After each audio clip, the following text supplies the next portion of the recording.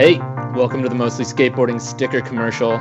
There's only one way to get the new Mostly Skateboarding stickers. That's by making a donation to the Kevin Wilkins Fund on GoFundMe.com. Kevin was a longtime editor at Transworld and went on to help found the Skateboard Mag, where he was Templeton and I's editor. He gave me my first writing job as well as Templeton's, and now he's battling prostate cancer, and they just discovered spots on his pelvis. So please donate at least $10 to the Kevin Wilkins Fund. Forward your receipt to mostlyskateboarding@gmail.com along with your mailing address, and Templeton will send you some stickers. You can find the link to donate in this week's show notes, and it's a cause near and dear to Templeton and I, so any help is appreciated, even if you don't go for the sticker deal. Thanks, and on to the show. Hey, welcome to the Mostly Skateboarding Podcast. I'm your host, Jason from Frozen Carbonite, and I'm joined this week by Patrick Kagongo and Mike Munzenreiter. This week, we're covering some of the videos that came out over our break, but first, we got Pete Glover from 4Ply Mag, Statistics, and the Quarter Snacks Top 10. Pete, this week you dropped an extensive longitudinal data analysis. I don't even know if it's technically longitudinal. I just like saying that. Of the Quarter Snacks Top 10 on 4plymag.com.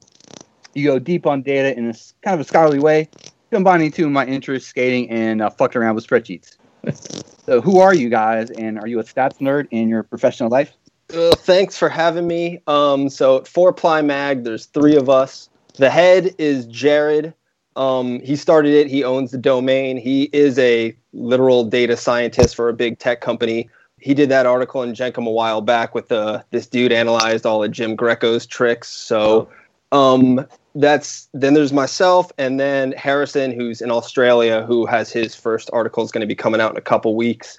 So yeah, basically it's I got laid off with the pandemic happening. I was just in retail management and just kind of did not want to go back to that career. So I started taking online classes in coding, and I've worked with spreadsheets, but not at all in a data science kind of way. So I've been learning as I go, and there's no better way to learn than doing something that's interesting. So rather than just kind of the sample data sets about irises or whatever, it's as soon as I saw the first 4Ply Mag, I just started bugging Jared to get involved, and he's helped me out just to learn the ropes and just set me loose. So that's really awesome. I'm also somebody who works in tech, although not for a large tech company, but certainly I've spent my fair share of time working with folks who do data analytics. And I got to ask, how long did it take for y'all to compile and synthesize all of this?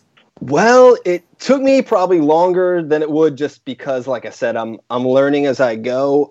Actually compiling the stats, especially with the Quarter Snacks Top 10, it was good because it was in bite-sized pieces. It's, the top 10 drops, and I'll, watch it once and then kind of just build the spreadsheet for those 10 slots of the week.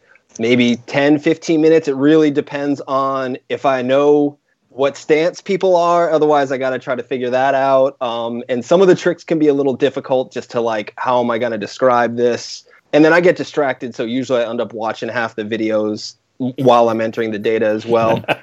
Synthesizing it takes somewhat of a while. We use Python and the Pandas library just to sort of process the data. So I was learning to write it, even though I had other code that Jared had written to sort of base it on.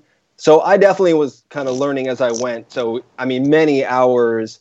Now that we have the code, if I were to do this at the end of 2021, I could literally just have that code point at the 2021 spreadsheet, and it'll just churn out the numbers. I'd still have to write the article and everything.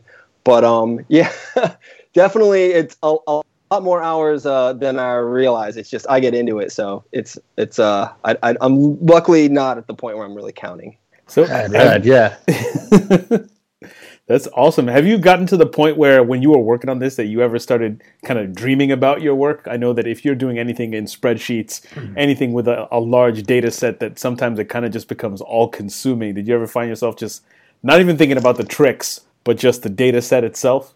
Well, definitely. Well, I get really excited and overdo it. And if you've read the article, you can see it's definitely from someone who just kept diving deeper and deeper. So yeah, I'd say, I don't know if I've literally dreamed in cells and columns and rows, but definitely with coding, you start to see that even when people are talking at you, you're like, oh, they're caught in a for loop now, and you can just sort of see things going in that way. But yeah, I definitely get into it and get really excited, and that's time just sort of flies by. So yeah, I think something like this you can get obsessed, but it's kind of almost like skating where you kind of just get in the flow of it, and whether it's with designing the graphs or anything, that's kind of the best times when it's just you're in that zone and time kind of zips by and stops at the same time. So yeah, it can happen with spreadsheets too. I was just wondering, ever since I learned about 4ply, because, frankly, I'm a basketball nerd, and the stats revolution, or whatever you want to call it, yeah, big there. Do you guys approach this from like sports point of view, or is it more a like data science point of view? Hell yeah, I definitely do. I'm baseball, but I came up with like baseball cards and eventually sabermetrics, and that's something I'm thrilled to be able to try to apply that to skating. And it's not a natural fit at all to try to quantify skating a lot. I think Jared definitely comes from a data science point of view, where as far as I know, he's not a big sports fan, but he is into data visualization and kind of his brain working that way.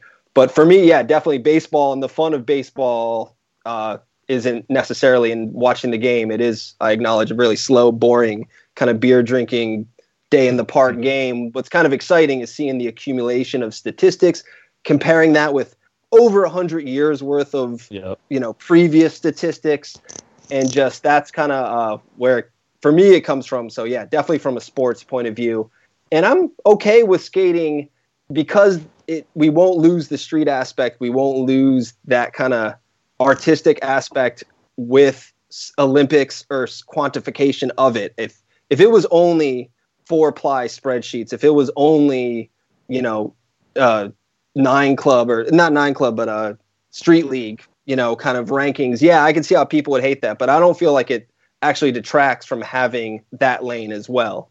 How would you definitely? It's like another way to. Oh, just real quick, it's just another way to like understand it, because I think once you think about skating long enough, it's like you want to see these through lines that you guys are pulling out. Exactly. Yeah, exactly. And there's people analyze music through data as well. So there are, you can analyze creative endeavors in different ways. And especially with skating, and once you just sort of get the data set, it's kind of fun and ridiculous and a little silly to try to quantify some of these things. And we're trying more and more with, when I did the Fred Gall article, having the crust kind of metric. We got with Andrew Allen is another person we're going to be profiling coming up soon. So we're trying to approach it of, well, do we want to compare sort of what tricks are done wearing flannel shirts, what tricks are done wearing shorts, or something like that, So it can be fun just to have those kind of quantities and see if they correlate, which sometimes they do, whether it's just coincidence or not. Pete, you mentioned 4ply and Python. Are those spreadsheet programs, or? Well, 4ply is just the website. So that's just what Jared kind of came up with it. Python, is a coding language that is very broad, that basically runs a good portion of the internet. And that's what I was sort of encouraged to learn, just because it is certainly career-wise, but it just has a lot of applications for automating a lot of things. So while it's not a spreadsheet program, you can do spreadsheet stuff with it. It can kind of almost do anything. Yeah. So, like, do you use Excel or Google Sheets, or are those like for posers? No, I use Google Sheets just because it's free. So that's what I got. Or I got a Mac, so it comes with the numbers program. But I'm not hating on Excel, because Excel, I've learned, has a lot of really good features that there's a reason it costs money, that it does do more. But yeah, definitely Google Sheets. And especially since there's 3 of us and we can kind of share information, it's good to have the sheets, so you could just have people double check your work, or have someone else look at the numbers and what we're doing and what do they see, or what other kind of charts can we make out of this. Real quick, you mentioned the charts. How do you make those things? Because they're really really powerful. They're like, I really want to like knock them dead the next time I have to do a presentation at work. You know what I mean? Yeah. As like a plain white background with some plain black text, like, so lame. Like, what do I do if I want to make like a Well, what I know how to do, and I, again, learned this just from doing an online class with just videos, and you could probably just find them on YouTube, is just Illustrator, Adobe Illustrator, where you can even just enter copy and paste a spreadsheet, and it'll make different charts, and then you can just superimpose photos. You can use that to then go to Adobe After Effects to do animations for like social media. What I don't know how to do, but like some of the other articles, not the Quarter Snacks one, but some of the other ones in 4Ply are interactive to where you can like click a drop down menu to pick a different year or a different obstacle, and the actual graph will change and animate. And that uses like JavaScript. I don't know that, so it's definitely smarter people than me have made those, but hopefully we'll get there. But yeah, just learning Illustrator. And again, I mean, it's kind of the upside to kind of the pandemic is just, I'm broke, but I got plenty of time to learn this kind of stuff. So, and these classes online, it's like, $10 for a whole course. So it's definitely been fun. And it's, knowing Photoshop, if you're on Slap, you can start making different styling, threads and making all kinds of fun.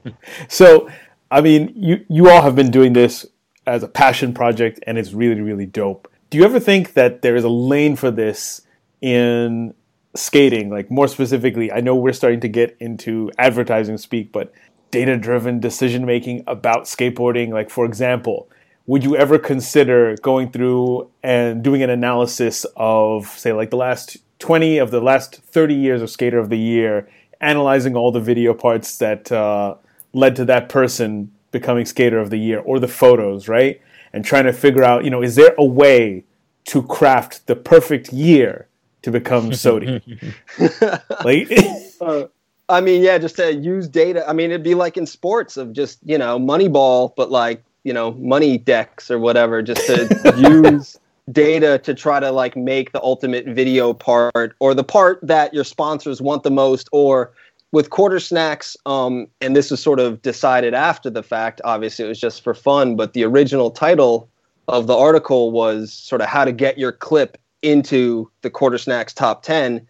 And the article is still the text of it. It's kind of written of using this data. You can then see what is favored and craft your 2020 footage or 2021 footage to try to get that bump from being in the top 10. And we ended up changing it that Quarter Snacks, some people take these things really literally, apparently, and they have to deal with some shit from social media. So we went with something a little less, there's been a few other times where I've come up with ideas and it's like someone might take that seriously. So it's I can't be too sarcastic, but yeah, I think it definitely has a place. And I know, any business can certainly try to use, and especially if you're trying to make money, you need to pay attention to what people want, what people are paying for, and what they're not. I mean, it's just kind of simple, profit and loss spreadsheets or whatever. But yeah, I think there's always a place for it. But I don't know. We'll see. That'd be great if it progressed to getting, I'm getting contracted by, people that strategize their, Tampa pro runs or something like that. With a clipboard on the sideline. Who would be the ideal character to come back and take over the game is Rocco. Yeah. I could see Rocco coming back. You would be his his number 2. He'd come back in. I'm putting together the ultimate team, the ultimate distro. I'm taking back the skateboard game. Using the power of percentages, we can just figure out the right amount of controversy that, it's upsetting enough, but not too upsetting that parents won't buy the boards, which is exactly what Devilman and Wet Willie and all that shit was it was controversial, but it's cute and cartoony. And it took, I worked at a skate shop when that hit, and it was stupid how many boards of those were sold. Yeah. Because wasn't it Mark McKee, when he was on the 9 Club, he said that he was on the verge of being fired from Dwindle. And he said he had to come up with something. And I have that issue of Thrasher from, I think it's summer of 96, with the first Wet Willie and Devilman ad. And after that, like it was like a different company. It was no longer the same World Industries. Oh, it changed things, and it was one of the first, maybe one of the only skate companies for boards. I mean, maybe Element, but it did cross over into mainstream culture. I know it was referenced on The Simpsons, and that first Devilman ad, which I don't know if it was, I think probably Thrasher, but it was a 2-page Mark McKee comic about how cool it is in hell and how you want to go to hell. Yep. And then the last panel was that little, like, you can send your soul. It's like a signature to authorize that World Industries can own your soul. And apparently if you sent it in, you got a t-shirt that said I sold my soul to World Industries, and all I got was this lousy t-shirt, which I thought was brilliant, but it definitely got out of hand. But I mean, Rocco knows what he's doing. I mean, he from every move, he knows exactly. I mean, or he just has that instinct. So yeah, I'd get on board with that for sure. Rocco, you need to come back. I think the time is right. The time is right. The industry needs to be shaken up. There's too much Mountain Dew money around here. So short of working for Rocco, I do wonder how did the 4-ply quarter snacks collaboration come about? Well, basically, after I did the Fred Gall article, I was definitely hitting up Quarter Snacks just to try to get them to link to it or mention it. And I figured it's, Fred Gall, so they want a part of it. And particularly after I was able for that, I also write a blog called Warm Up Zone. So I did the data for 4-ply and then did a series of articles just about every sort of video part Freddy's put out.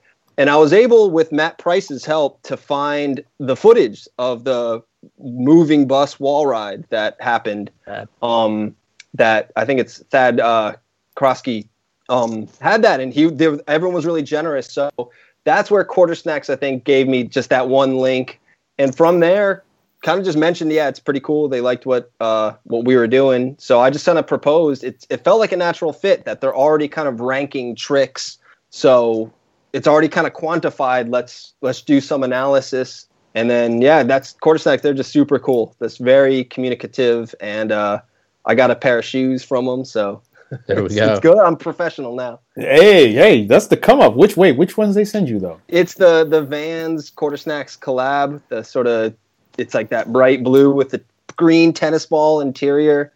They're pretty wild. Ooh, nice. Yeah. It's definitely a highlight. Yeah, you got the juice now, man. Yeah. And I know. Freddy Gall. The Freddy Gall project has come up a couple of times, and it is expansive, and it's got those morphing graphs that you were just talking about, Pete. Yeah.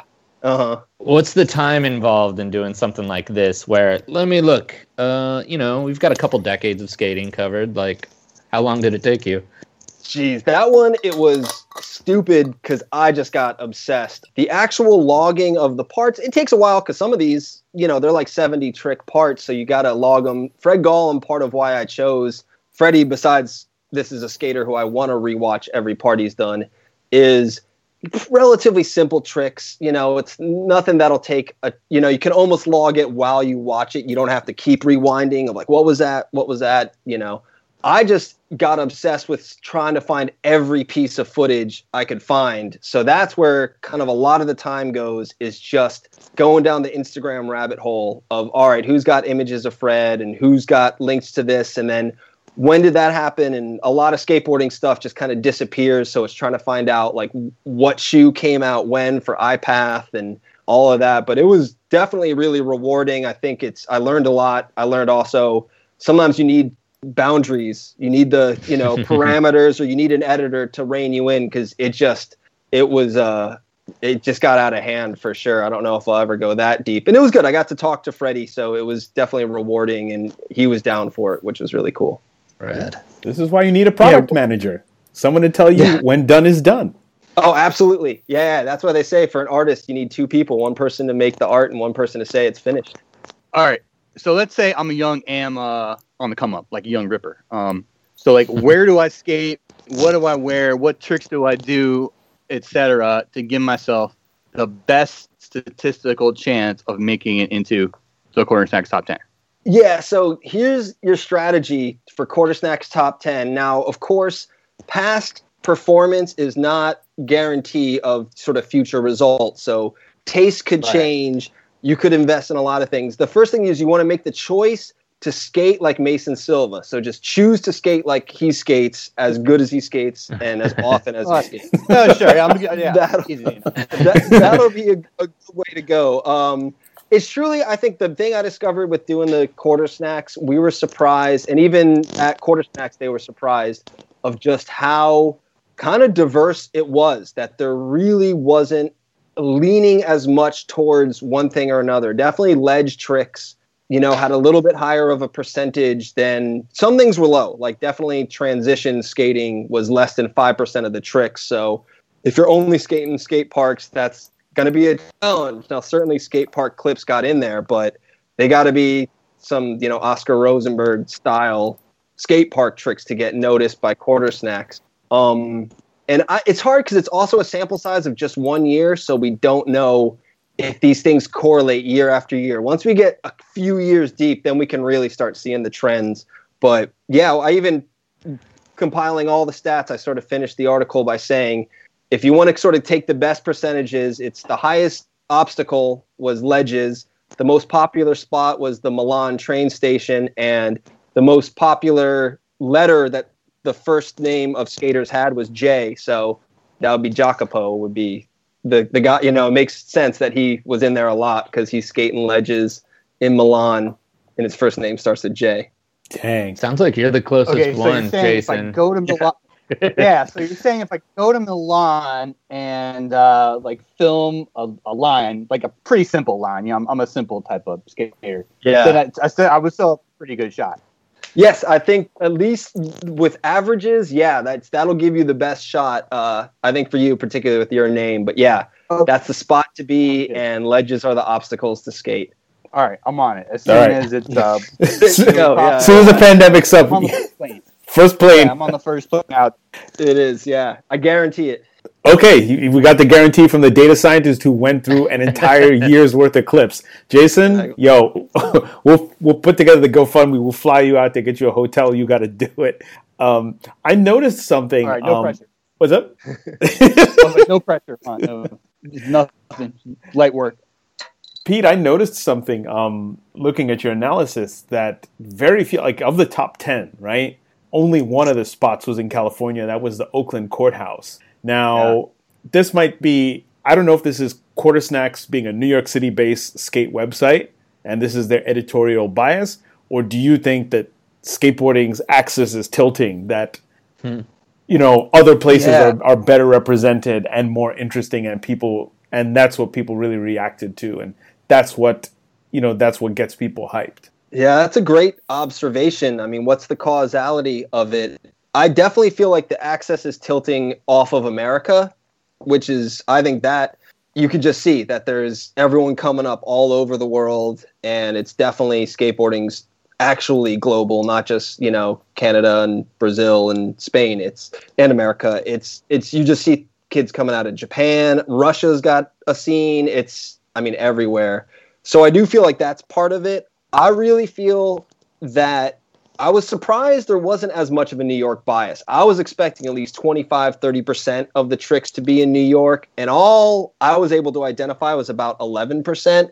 I probably missed a few spots that I just didn't recognize as New York spots, but that's a lot less than I figured it would be for Quarter Snacks, because it is, I consider it very New York-centric of a website.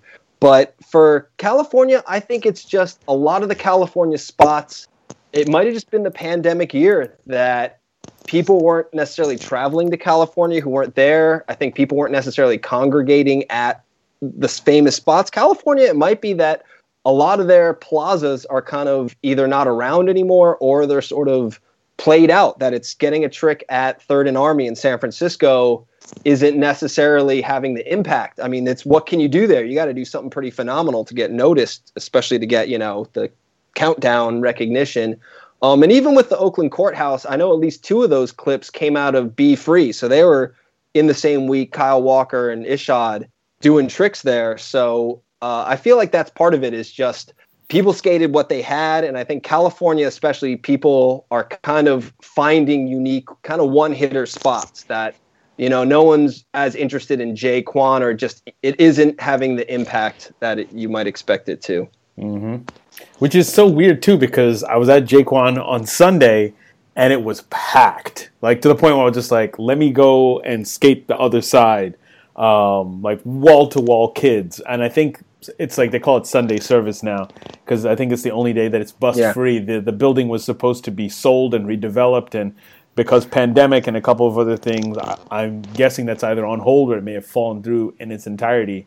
But like, you're right, and people are hungry for novelty, and that just gets me hyped. But then also kind of like it brings me down so much, because like, I really want to go to Milan. I really want to peep the train station. Yeah, and Milan's kind of a surprise because it is a popular spot any year. I mean, some other spots I know in New York, the Museum of Natural History, that got 5 clips in the top 10, and it's just normally it's a bust. You don't, from what I know, you don't get to skate that as a spot. So I think people realize like this is the year once, you know, things get open up again, you know, we're not going to be able to skate this spot anymore. So that might be it. I mean, I don't know. And again, this is another case where when multi-years can be lined up, then you can see trends. Then you can see California on the rise or California down, because certainly 2020, it could be an outlier of a year. It has, you know, for every reason that it's just unlike any other year that, you know, we've ever lived through. So it would make sense that it'd be a different type of year for skate spots. But maybe not. I'm looking forward to finding out. Dang. Anything on the 4-ply radar, or just your personal goals for data vids? Like, well, we got a lot of, we want to try to put more stuff out. Some of these articles, they're big, so they take a long time. So we want to maybe not invest. The Andrew Allen article from Harrison, that one, it's going to be great. It's definitely not nearly as dense with just numbers. It's a lot more interview based, and I think just a lot more readable and fun. And then there's just a lot of things to apply data to. It doesn't necessarily have to be this formula of sort of tricks and how many are switch and on what obstacles. We definitely can look at other things. I would definitely like to do something like you mentioned with Skater of the Year, of finding correlation with that, of what tricks were the big heavy tricks of the Skater of the Year for that year and how has that changed over time, or with the different awards that people have, when do those overlap, or have they ever overlapped? For Skater of the Year, which is obviously very Thrasher centric, Transworlds awards, are there times that those crossed over? There's also you got the Barracks have their sort of populist, there's different sites, including my favorite, Boil the Ocean, sort of ranks its top videos. So what was the number one video for that? Did that line up with the Quarter Snacks when they reviewed the last decade? Of just seeing that and then trying to figure out how to make that an interesting article or a visually interesting data visualization, which is something I'm learning to do. My dream for sure, and even before I started learning this, is obviously I'm in my 40s. I've been skateboarding since the early 90s, so I'm obviously just steeped with nostalgic feelings for skateboarding and love digging into the history. And it can be difficult. I'm sometimes really surprised that there's just so much stuff that's hard to find, even stuff you'd think you'd be able to find out. Something like the X Games, I was trying to do some research on. You'd think there'd just be a Wikipedia page or something that's like, here's all the gold medals. Here's who's won every X Games. Other than Skater of the Year, other than SOTY, it is hard. A lot of these, whether they're magazines or brands, have not kind of protected their legacy, which I'm kind of surprised by. So I would love to have a skateboarding database or series of databases that kind of could be merged, that covers kind of one place, even if it was a subscription service. And I know sports statistics have this of, you know, if I wanted to look up every company Mike Vallely's ridden for, you could punch them up. And then here's the list. These are the videos are in. And then you could click on the company. Well, here's all the videos that companies put out in years. And obviously, I don't think you could break it down into every trick. But, you know, who's won what contests and all that. These are all information. I feel like people have this information, but it's in these places. You got Look Back Library. You got, you know, Bob Shirt. You got the MBD archive sort of Instagram thing, that there's a lot of people who are doing the research, but it's very scattered and sort of hard to access. And I feel like it would really preserve the legacy just to have that there, to have it like, this is the official, this is what happened in skateboarding, at least as far as what we could record. I mean, you know, for cultural purposes, that would be invaluable. I mean, you probably need, I would say, like, this is something that you could probably apply for a grant for and receive. and just start interviewing people while they're still alive. Because I think a lot of this information is just, for years, has just been in people's heads. There's Dead Hippie on Instagram, Mackenzie Eisenhower, who's been posting a lot of spot maps from around the world. Up until recently, that was something that was strictly the purview of a skateboard magazine. You know, you had your Thomas Guide or your Ren McNally Atlas, which had all of the spots tagged in it, and everybody knew the coordinates. People knew how to get there without, pre-GPS, without even having to pull over and look at a map.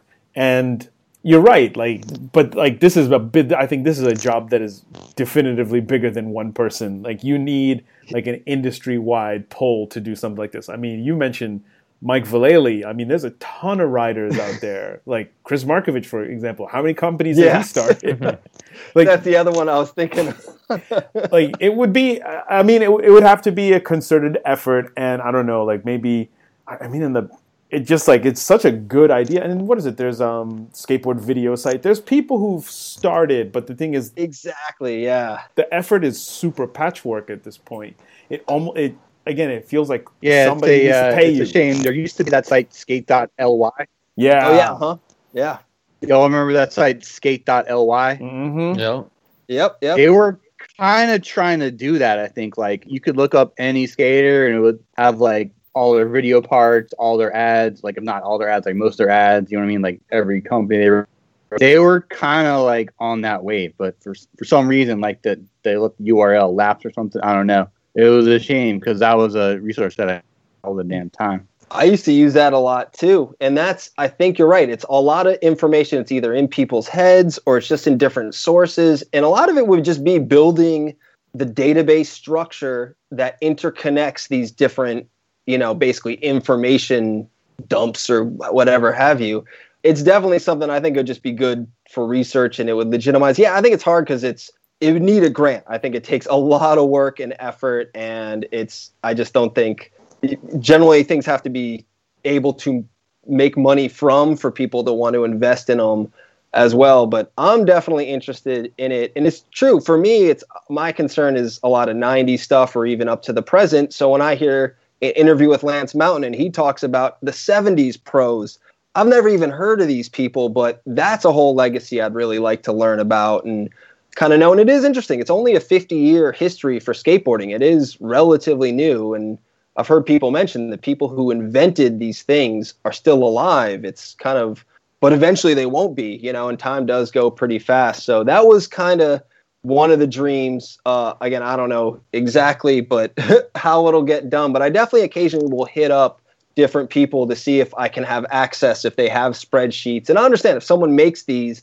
they put a lot of work into it, they might be a little bit proprietary with it and not just want to share this information they spent so much time on. But yeah, it's big, and it is somewhat of a surprise for how nostalgic skateboarders are and such, history buffs for this activity that it hasn't happened. It's all very scattered. And what's even crazier is a lot of videos in the internet age come and go, whether because attention spans are too short or a lot of these Adidas videos, they're, I don't know, leasing the songs only for a short amount of time. So suddenly these videos literally, unless only in bootleg form, exist. So, I mean, there's a million examples. The first graphic I ever got, it was a Plan B Rick Howard board with a Doonesbury, the penguin from Doonesbury, and probably 1992. I can't find an image of this. So it's not only can I not find the board to rebuy it and have it on the wall, literally just a picture of this board I can't find. And I know I didn't bring it up. I know that's the board I had. The thing with World is they were doing so many graphics at the time. You know what I mean? The runs were so small. No one even thought to have an idea. Oh, let me take a picture. There was no internet. You know what I mean? Yeah. You have to do no one thought to catalog it in that way. Same with me. I had this Henry Sanchez board or whatever with a naked lady on the front, and I know I had it. I know it exists, but I can't find a picture of it anywhere on the internet. Anywhere. It's crazy. Yeah. Or it's a little bit darker, but I also know this existed that because it was in a catalog somewhere or something, is back in the 90s, XYZ made a t-shirt that was a rainbow flag with bullet holes in it. I mean, just awful, horrific stuff. And there's times I want to show this as an example of like how homophobic skateboarding has been, that this kind of existed, was in a catalog and wasn't pointed out just to be, and it's not kind of big brother sort of silly homophobia that's still very damaging. It's like, this is straight up just hateful and violent. And again, I swear I didn't dream it up, and I have had people confirm that, yes, they know that existed, but it's something where, again, it's a shameful part of skateboarding's history, but in some ways, I think we need to archive that as well. Yeah. Yeah, it's only, let's keep it 100. It's only been in the last decade or so in which people have really kind of carved out a niche, Chrome Ball Incident, and folks like that, with showing their collections, right? A lot of these folks were just collecting because it was, they were obsessive about it, right? They had to have 2 of everything. They loved the graphics. They loved the feel of the shoes. They just wanted to have all of these things. They weren't necessarily thinking about the idea that they were going to be creating like a sort of a mini museum, like Decade has been doing, right? Yeah. It's only now that we have, and also, it's our age, like we're all in our late 30s or in our early to mid 40s. So we have some long view. We got perspective on our lives, right? And we're at that age in which we're becoming very, very nostalgic, right? Especially, and if you factor in the shift in technology and culture, right? Like there's stuff then, like you just mentioned, board graphics that we can remember, right? Vividly on the shop wall, in a catalog, but it's just not there. Nobody took a picture of it. It's, the catalog has long since been destroyed. We're kind of like in a funky place where people are just realizing that this stuff is actually, these are cultural artifacts and they're actually valuable, and that it's actually, as skateboarding has matured, right? There's a history, and we're realizing that, you just mentioned that Lance Mountain will talk about a skater from the 70s or the early 80s, and how for most of us, we don't know these people. And even for people who are Lance Mountain was pro and he traveled all over the world, right? So he got to see a lot more of skateboarding than most regular skaters. But there's that Instagram account, for example, Past Participle, of people showing off their old Christmas completes and homemade ramps and chilling with their buddies in the 70s and 80s, early 90s. Like, most of those people aren't going to know who invented this trick, that. Like, a lot of it was, by the time you found out about something new had already happened. I don't know, and it's not like there's like a singular body of skateboarding who you could pitch this to and they'd be like, all right, cool, we'll give you some money for it. Like, you'd have to go to a bunch of companies. I don't know, maybe Rodney could help. Yeah.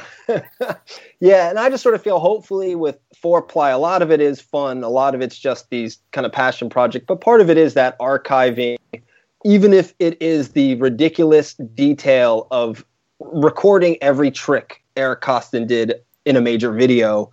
I mean, that's definitely ridiculous, but it is, for me at least, it does feel good to be kind of participating in the history. I can't participate as a skater. I'm not going to be a team manager. I don't think I'm ever going to learn to design shoes or anything, but it's a way for me, just by kind of honoring it, archiving it, and sharing it. It's a way to sort of participate with that history, and especially getting to just talk to Freddie Gall for, just 30 minutes about his tricks and to then share that in a blog. It's not a big deal, but in some ways, it's still everything just to be able to participate in history. And it's a niche. It's a small history. It's not interesting to everybody, but I feel like in just seeing it with other sports doing it, I understand that skateboarding's not like other sports, but, with art, with music, people do document, and they do unearth things, so it feels good to participate that. And even podcasts like this, Chrome Ball, these blogs, it's just, I feel like it's just super important. And hopefully, I think also a lot of people are getting some recognition. A lot of unsung heroes and overlooked skaters are getting kind of a second look, which is really cool too. Hell yeah! All right. Shout out to the Jason Rothmeyers of the world. Yeah. Yeah, Mackenzie Eisenhower, he's the man. That is, his articles, too, that he used to write were really great. So, yeah, every time a new Skate Nerd star map comes up, I'm pretty psyched. Yeah, and his curb game is nasty. Oh, my goodness. Yeah. Seen it in person. I know. Well, he's learning new tricks. It definitely gives hope to us all, just because it seems like every week it's something new. Like, all right, finally got the switch back, 5-0 someday. Yeah, true. This year, a slew of videos came out in the wormhole between Christmas and New Year's. kind of an alpha move to drop a video after SOTY season. Don't you think, a little devil may care? Anyway, Patrick, we had Godspeed, Genesis 2, Homies 2, that Tom Carangelov weekend video, the other weekend video from Scandinavia, Ryan Townley part, the Nike Australia part, et cetera, on and on. So, Patrick, which of these videos kind of stood out for you and what's usually a content wasteland? I don't know. The lame duck period for 2020 going into 2021 was pretty awesome. I think like the highlight for me was Godspeed.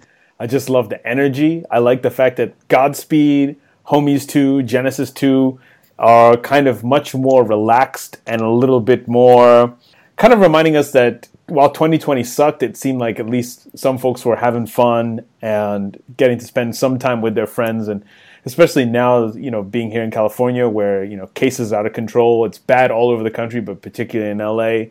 It just seems so dope. And, you almost kind of have this sort of FOMO just watching folks like crowded around each other, looking into the viewfinder of a camera, cheering the homies on. It felt like a big release, whereas the SOTY race was indeed a race, and it was like real deal. Mason like threw down with 5 amazing parts, and there was a couple other folks, that Tom Knox part that came through.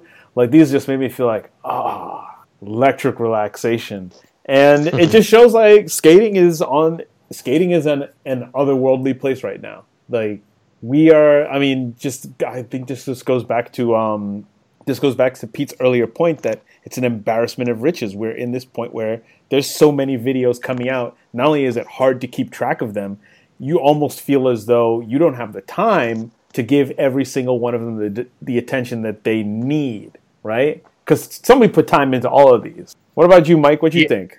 Ooh, it is an embarrassment of riches, and for real, I haven't watched much of anything that came out between, I got off work for Christmas, zoned out for a while, and like I'm just starting to try to catch up. I think I caught the Nike Melbourne video, bits and pieces of Godspeed, but it's almost overwhelming because there is this tradition of being able to zone out and not have to worry about it. Like in recent years, we've gotten used to the SOTY coming out, the SOTY announcement happens, and you get to mellow out for a week. You watch the NBA during Christmas. You don't have to watch skateboarding, so that's where I'm at. True. Pete, what's your favorite bit of content here? It's tough that, again, I think let me reiterate that it's just so much that it is a little overwhelming, and especially having full-length videos in this mix.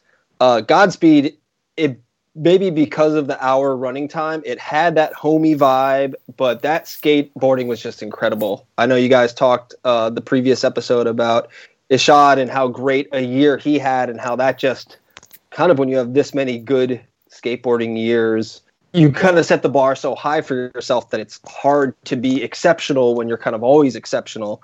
But he was just great in that. And that was really good. I always like the weekend edits. I think they're, a lot of fun. And then the traffic video, I was really psyched that they released that fully online. I love just dirty East Coast, just gritty, crusty skating.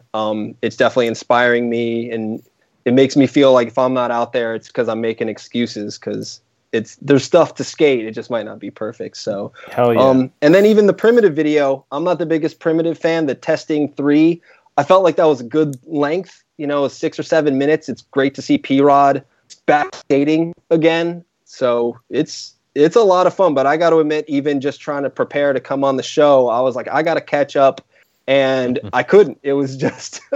After an hour or so, you just kind of glaze over, and you miss some good stuff. You always feel bad for the people in the middle of a long video, because it's hard to stand out in that much. Hell yeah.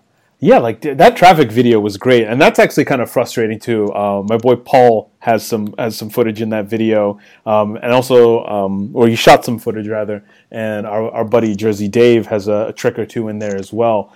And it's kind of frustrating. Like there's some of these videos that I just wish they had come out like that. If Godspeed had come out in the summer, right? Oh my goodness, that would have been perfect. But I don't know. A couple of us noticed that it did drop just in time for Kwanzaa, so it fell in a good place in the calendar of Black excellence. But like it's, I mean, even like the Bob LaSalle, like the Dime, like just like his stuff for Dime, that was great. Yeah. It almost seems like he has a thing that he does. You know what I mean? It almost seems like everybody thought nobody else was going to put out anything in that time frame, and then just it all coincided. What, nobody coordinated? Like, I thought you were putting out a video. I thought you were going to wait until January, you know? Back to Godspeed for a second. Yeah, that was pretty major. Like, it was the coolest iShot art in a while. I thought, like, we talked about this on Skate Twitter, like, ad nauseum. Like, it was tight that they actually used current rap music that the kids in the video liked. You know what I mean? Mm-hmm. Like, what a concept. Except for that one, the game song. That was kind of out of left field. But anyway, like, those kids are good. Like, kind of disappointed in, like, the little bit of Kev footage, but, Kev is Kev, so hopefully he'll come through with something. Kev is going to come through with something. Kev is, I'd like to think that Kev is going to come through with something for 2021. I mean... Yeah, man. He's got to. He's got to. He's got to. He's got to save the world. I think. Yeah, he's 2021. He's got to be Sodi. He's got to be that dude. But like, maybe he's just got the strategy of like, the opposite of Ishad, where so much good stuff is always coming out. You don't notice it. Is we want more KB footage. So when it comes, that anticipation will make it all the more sweet. So maybe he's on a whole other level. I think he is. the penny strategy. Exactly. Hell yeah. Also, one more thing about Godspeed. Sharif Grady coming through with I think the fit of the year in like the Atlanta section. He like does a big spin down some gap in like a pink cardigan and some jeans that look like polar jeans, but I'm not sure. But for me that was fit of the year. I don't know. Yeah, there were some fire fits in there, like. Fit of 2020 or fit of 2021? Ooh. 2020, I think. Okay. I'm going to call it 2020. Dang. And, you've been beating out Shanahan?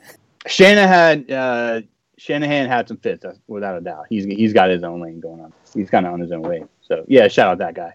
Oh. But, real quick. Back to the Nike Melbourne video. That was sick. Really good mix of, like, kind of perfect type Euro spots and some, like, crusty type spots, you know what I mean? Melbourne has spots for days apparently, but the one kid in there, Ben Laurie, is super sick. Like I had to ask my my homie Dan from Australia, like, yo, who is that kid? Blah blah blah. He's that one kid that like skates and dunks all the time and does like locks into like 30-foot crooked grinds and 30-foot back when he nose grinds and shit. Yeah, that kid has like a little like of the X factor there, so he's probably going places, I would say. But he's definitely Rowan Davis is definitely a standout too. Super good.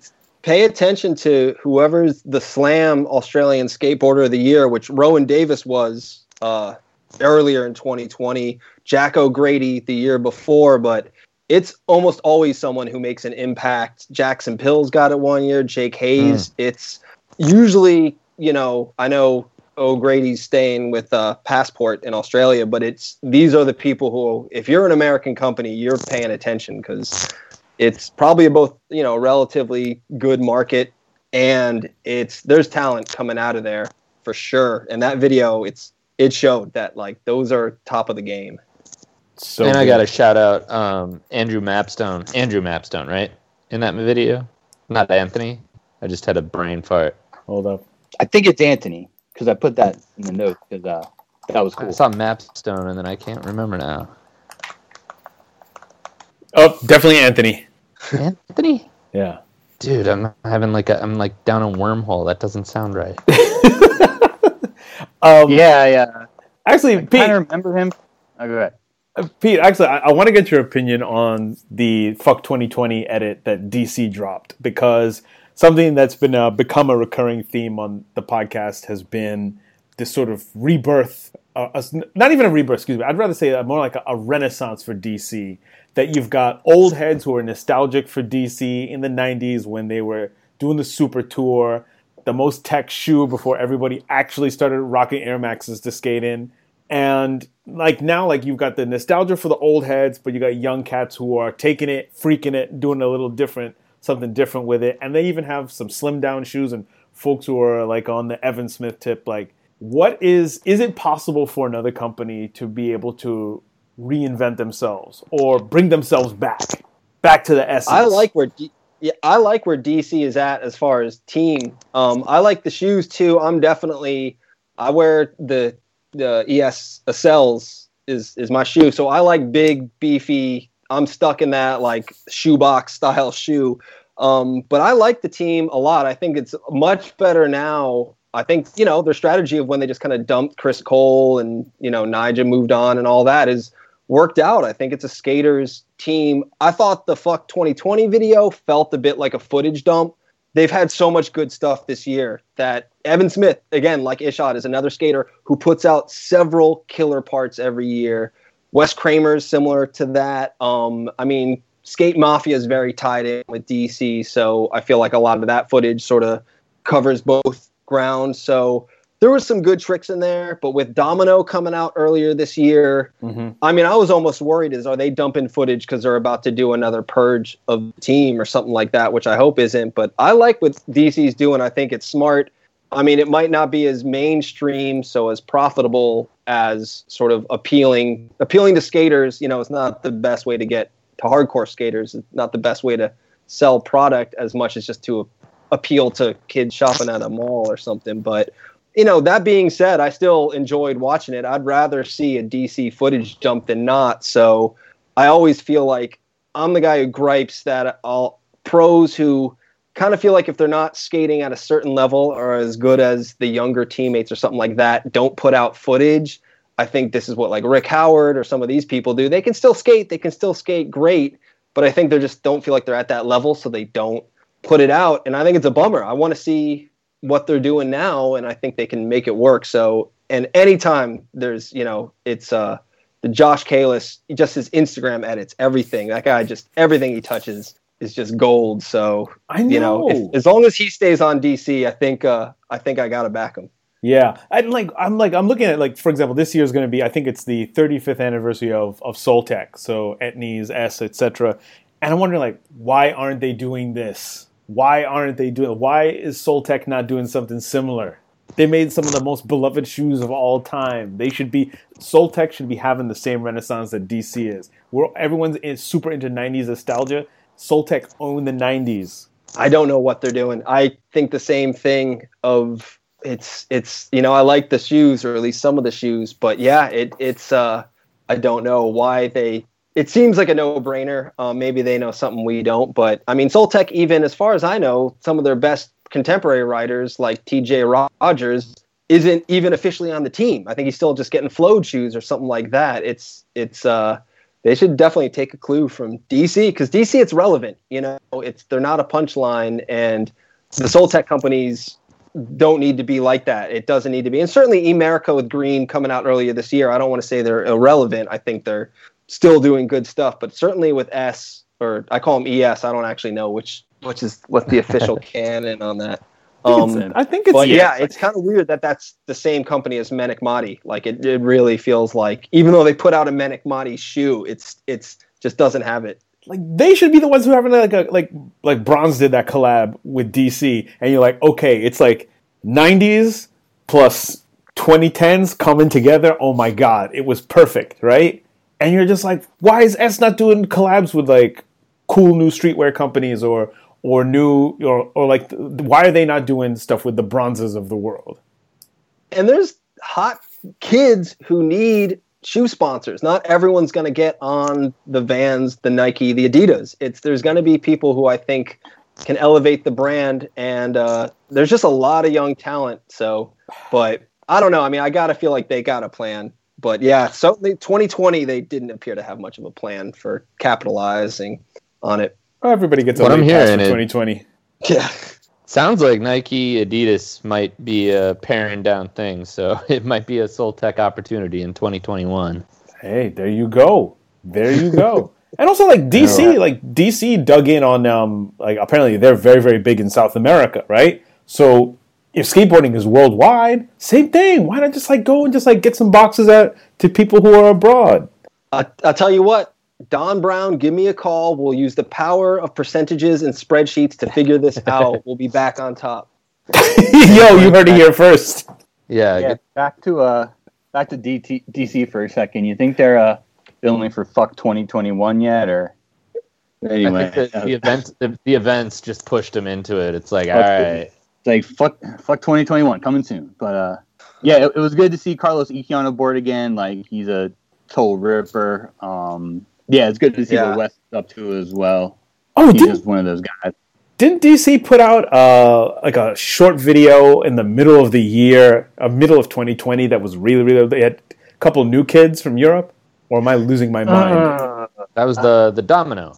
Oh yeah. You're right. Yeah, the Euro team. Euro team is good. Yeah, see, there you go. Invest abroad, reap the benefits. It's like Joseph Scott, who's on Sour. He's amazing. He's so much fun to watch. I think there's opportunities, and I don't think they need to take, whatever's being discarded by Adidas. I mean, maybe there's some bargains there, but I feel like there's a new generation coming up. And yeah, I think while I certainly buy shoes based on nostalgia, it's not going to work. I think you have to tie it in with young talent and sort of fresh designs as well. So I think, it's good. But yeah, DC, fuck 2021 so far. We'll see though. Yeah, who knows, man? Who knows what the future holds? Did we watch the Danny Way video part? Nope. I saw a couple. I watched it. There was some chatter about it. I saw like no clips bubbled up. Usually you can count on just something like reaching you, whether if it's rad, it's gonna reach you. But Jason, fill us in. Yeah, well, okay. He was skating his mega ramp in Hawaii, and basically he was using it like as a fly out. Like he would do like a frontside 180 heel flip, for example, like out of the mega ramp onto the deck or whatever. And then he would like kind of use it as a flat bank, like do like a 360 flip to fakie, like on like the flat part in the middle. So it was pretty gnarly. But I think like there's like the new vert kids, like that Elliott Sloan kid or whatever, they're kind of like probably like passed him by, dude. Like they're doing some crazy shit just on like a regular vert ramp. Right. So it was sick. It's good to see he and Colin still doing it. But you know what I mean? I think that this new generation of vert kids are kind of like, you know what I mean? They took the mantle a little bit. Was there a Colin McKay clip that was recycled from the Plan B True video though in there? Yeah, her homie Lucas discovered that. It was like they put it in black and white instead of color or something. Okay, maybe that's a recognition. That way. Apparently this part sort of is that missing part from True that just needed a few extra tricks to be released. That a lot of this footage, apparently I've read that ramp is pretty dilapidated now, that a lot of this footage is 5 or 6 years old. And okay. I mean, I think it maybe came out very quietly for a reason. I thought it was kind of garbage. I think I'm not a huge Mega Ramp fan anyway, but just because it's so unrelatable, it just made something it took all the excitement out. It was like lip tricks on a mega quarter pipe, but without air. So they took the big air element out of Mega Ramp, and I kind of it just was not very exciting. And it was in black and white. They put all the footage in black and white, and it's I think it had a Metallica song, so I think they're trying really hard to get nostalgia for, Revolution era Plan B, which was the, Colin and Danny vert part with a Metallica song that was amazing. And yeah, I was very disappointed. Not that I was really anticipating it, but my expectations were low, and I was still disappointed. Yeah. Danny Way ollied over the Great Wall of China. He should have retired the Backside Mega Ramp. 360 muted it. Yeah, should have retired the Mega Ramp after that and gone back to street skating. Just a straight up 10-foot vert ramp Danny Way would be badass. Right now? Basically a mini ramp for those dudes, yeah. But with a vert. Yeah, but I guess like that's the thing too. It's like I just remember all the hubbub about True and everything with it feels like Sheckler has kind of redeemed himself from like the whole like false claiming that he got the backside 180 flip down El Toro, but Danny Way, like no part in True, like dog, like, you don't have to do so much. Like, it's, I understand that there's a certain amount of pressure that these guys felt. Like, Danny Way had parts in some of the most game-changing, if not the most influential skate videos of all time. Like, you don't have to do too much. Yo, you can bring back Danny Way skating on a curb. I think we would be hyped. Man, or even just doing like some airs or whatever in a bowl. You know what I mean? Just skating a pool bowl or something would be tight. Yeah, like go like backside ollie on a vert ramp, like that kind of like gangly Danny Way thing. He looks good. Yeah. I think he's caught up in thinking he has to outdo himself, or at least it has to be kind of monumental, and that he won't do stuff like that. And he's just for all of his great parts, he's been on the teams of videos and not had parts. And a lot of, whether it's Plan B True, was it Secondhand Smoke, or one of those Plan B videos that had a coming soon Danny Way part instead of having a part. It was like a teaser for a part that never came out. Secondhand Smoke. He was on Alien Workshop during Minefield. Like, he had like 2 tricks in that. I feel like he's definitely in his head maybe a little too much. And truly, I mean, when you have a documentary made about you, when you've gone over the Great Wall of China, like, where do you go? I can see why you feel like you can't go anywhere else. And he very well not putting out a part, this fade to black part, or whatever the welcome home part that just came out. That might have been a bad move to just put that out. Maybe just put him out as Instagram clips or something like that. It kind of would have been more, I think it would have been less open to criticism that way. I think it would have been more exciting. I think he gets a pass on Secondhand Smoke because I think he broke his neck. He did. Yeah, that is true. Yeah, you're right. But yeah, I think of Danny Way, and I don't know if I can lump Rick Howard in, previously mentioned and like mentioned frequently on this podcast, where it's like, damn it, just give us some footage, man. It might be like an Allen Iverson complex where he got traded from Philly to Denver, and his role was reduced, and I forget where he went from Denver afterwards, but like he was on the Memphis Grizzlies shortly thereafter, and he wasn't that old. He was in his early 30s, and before he knew it, he was out of the league.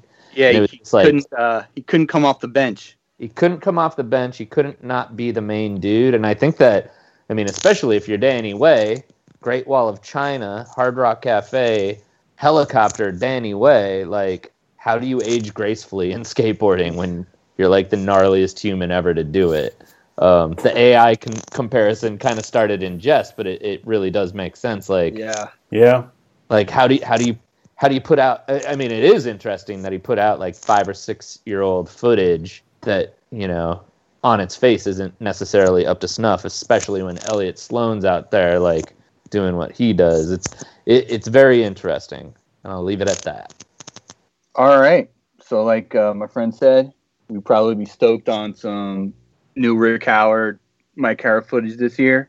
In the meantime, Mike, what are you stoked on this week? Ooh, I have been stoked on Japanese skateboarding, and most of it is via VHS Mag on Instagram, and then I'll like see a clip of a skater, check out his page, and be like, okay, I'm following this random dude. It's just been hitting hard lately because Japanese cities are really interesting looking, and I actually went on my honeymoon with my wife to Tokyo, had a board, didn't skate. I feel like an idiot. But yeah, following people on Instagram is super interesting because they get out of like the Tokyo vibes that I saw, and even like the big city Kyoto where I went. So that's been super good. And I will say my interest in Japanese skating goes back to the great Shin Okada in the Prime 5 video, where he's probably got like the second best video part behind Kane Gale's like 54 seconds of footage. So yeah, stoked on Japanese skateboarding. Pete, it's your first ever stoked on. What are you stoked on? Well, it was earlier in the week, Dave Schubert on Instagram. He goes by @DaveSchubertSF. He's I think he did the Hamburger's Eyes zine. He's just been uploading some raw East Coast footage from the early 90s, which is, he does that in old graffiti pics. And then a clip came up that I'd never seen. I don't know if anyone's seen it, from 1993 of Fred Gall doing a line in Pulaski Park at dusk. This is vintage, like 15-year-old Sub-Zero video Fred Gall. So I'm a fiend for any unseen Fred Gall footage. But this era of Fred Gall is the favorite era of my favorite skater. So a 7-trick line. He gets up on the ledge, does a trick on one of those planters. I mean, it was just some golden treasure. I was really psyched. So that combined with this friendship of Brian Anderson and Fred Gall that's developed over the year, they're getting Fred Gall a mattress, and just seeing these footage of both these guys kind of at the sort of autumn years of their career, kind of inspiring each other and knowing that they're being productive. They're skating, they're filming together. I think they're probably pushing each other. So it's really heartwarming. And I mean, it's tough. It's just been obviously a tough year and tough times. So kind of feel good stories like that mean a lot. The other thing I'm stoked on, and particularly with MF Doom passing, is I started listening to the Czarcast, which is Esoteric from Czarface, has started a podcast. And he's obviously a great lyricist and good with words. And it's just full of nerdy comic books, Star Wars goodies, and it's pretty fun. So that got me stoked this week too. Patrick, what are you stoked on? Piggybacking off of Pete's remembrance of MF Doom, I'm stoked on all the work of the supervillain. Like, the news hit while my wife and I made pizza on New Year's Eve, and the news came over Twitter, and it was just, I mean, it was like the final nail in the coffin for 2020. So just like dived into all the Special Herbs instrumentals. Spent a lot of the weekend listening to like Mad Villainy, King Ghidra, Monster Island Czars. Whew, man, like Doom, and especially like anything like on Stone's Throw, and then to a lesser extent, Def Jux. That was like 2003 to 2006, 2007 for me, and just spending time chilling with friends, just like digging through records, trying to find these samples, trying to find old Spider-Man cartoons, and finding out where did Doom do these samples. That was, I think a lot of us, I think it hit a lot of skaters because a lot of us had the same experience, just like bonding with friends and just listening to this weird, tweaked out, trippy hip hop. So R.I.P. the super villain. I'm stoked on Jenkins, The Second Coming of Brandon Turner. That was really amazing. The bridge just watch it. I won't spoil it. It's that good. Stoked on Spitfire Wheels. Oh yeah. Shout out to them for the box. And I just copped a Chico Brenes, one of the crooked boards with a cat, and it is not going on the wall. I am going to skate it. I'm super, super pumped about it. Jason, what are you stoked on? All right, stoked on, shout out Venture Trucks out of San Francisco, California for the box. Shout out Bram, everyone at Deluxe and shit. That was tight. As the video game liaison for this podcast, I'm stoked on Call of Duty Cold War. I finally kind of started figuring it out and getting good, as they say. So fucked around with that a lot over break. And hit me on the Xbox Live at Carbonite10101, or for cross-platform if you're a PlayStation person. I guess tell me when you can put my Activision ID in the show notes. So. Hell yeah. Also stoked on this podcast called Marvel Declassified. It's only on Sirius Satellite Radio, but if you're like a comic book type person, it's fascinating. It's like a multi-part narrative podcast about the history of Marvel comics and shit, going all the way back to the 30s and 40s. So it's super fascinating. So if you're into that, definitely check that out. I read a book a while back called Marvel Comics: The Untold Story by Sean Howe, and it was dense, but it was great. If you want to love the people behind Marvel Comics and feel like the bullpen was a fun place where people all work together, do not read that book or hear that podcast, because they were ruthless to each other, and it was a crazy, crazy business. But it's interesting stories. I loved it. Yeah, hell yeah, dude. All right, well, that's our show this week. Be sure to check mostlyskateboarding.net for links to things we talked about today and other show notes. Until next time, and keep up with us all week online. Patrick, where can the people find you? You all can find me on Twitter at Colonel K Speaks, or on Instagram at P Kigongo. Pete, where can the people find you on the internet? You can find me on Instagram at Warmup Zone, or you can check the website warmupzone.com, or get all the 4-ply data action, 4plymag.com, or at 4plymag on Instagram and Twitter. Jason, where can people find you? On the Twitter at Carbonite1994, on Instagram at Frozen Carbonite, and writing stuff for Corntex.com. Mike, where can the people find you? I'm on both Twitter and Instagram at @MmunzenRider. We'll see you guys next week. Dope. Be safe, Later. y'all. Thanks for coming on, Pete. Yeah, thank you so much for having me. It is a blast. I'm controller of Planet X. 3-3. And I've invited you here to discuss something that's very important. King Ghidorah, take me to your leader. Quick to claim that he not no snake like me neither. They need to take a breather. He been rhyming longer than Sigmund the Sea Creature. Been on Saturday feature. Pleased to meet ya. And came to wake you up out the deep sleeper. Like he needed to stop before he caught the knee drop. Even give you more zip than ZZ Top. When full bears thou shall not more corner. Future like one more steps in y'all's corners. So-called rich, front if you wanna. When he spit electrics, don't be in y'all saunas. He only here to warn us what the plan is. The hour is up on us, it's bananas. Born alone, die alone, no matter who your man is. Hope he live long enough to tell it to his grandkids. King Ghidorah, 3-finger ring fever. Spring chicken eater, ID'd as a ringleader. Who needs a heater? Catch him with bare hands. These same hands that make razors out beer cans. His own biggest fan, and got a fan base as big as Japan. Yeah, and all hail the king, and give him 3 cheers, fam. Like hit parade, do his thing for the little kings like Sling Blade. To the grave, put in work like a slave. On how to flip scripts on the dipstick brigade. Rock 'em like studio played. Back when we used to rock the shag, no fade. This still trade like a tailor-made suede. Make the studio, and I'm paid. Half up front, half upon mastering. Would you like that in cash? Last thing you should ask the king. You don't have to be no crystal ball reader. Allergic to saltpeter, used to be a wall beater. In the game like a Wall Street cheater. A lot of rap noise is annoying like cedar. Turn into a triple X monster from a fairy tale movie. He don't know me very well, do he? King Ghidorah crush on the seas teacher. They need to pay him better, she had nothing on the reefer. Heifer, and I had to offer her a stick of gum. She was as thick as they come and taught a strict curriculum, which is only good for my son. When I'm in the hood, razors on tongue. Nowadays it's amazing raising young. Rule number 1, keep your faces on stun.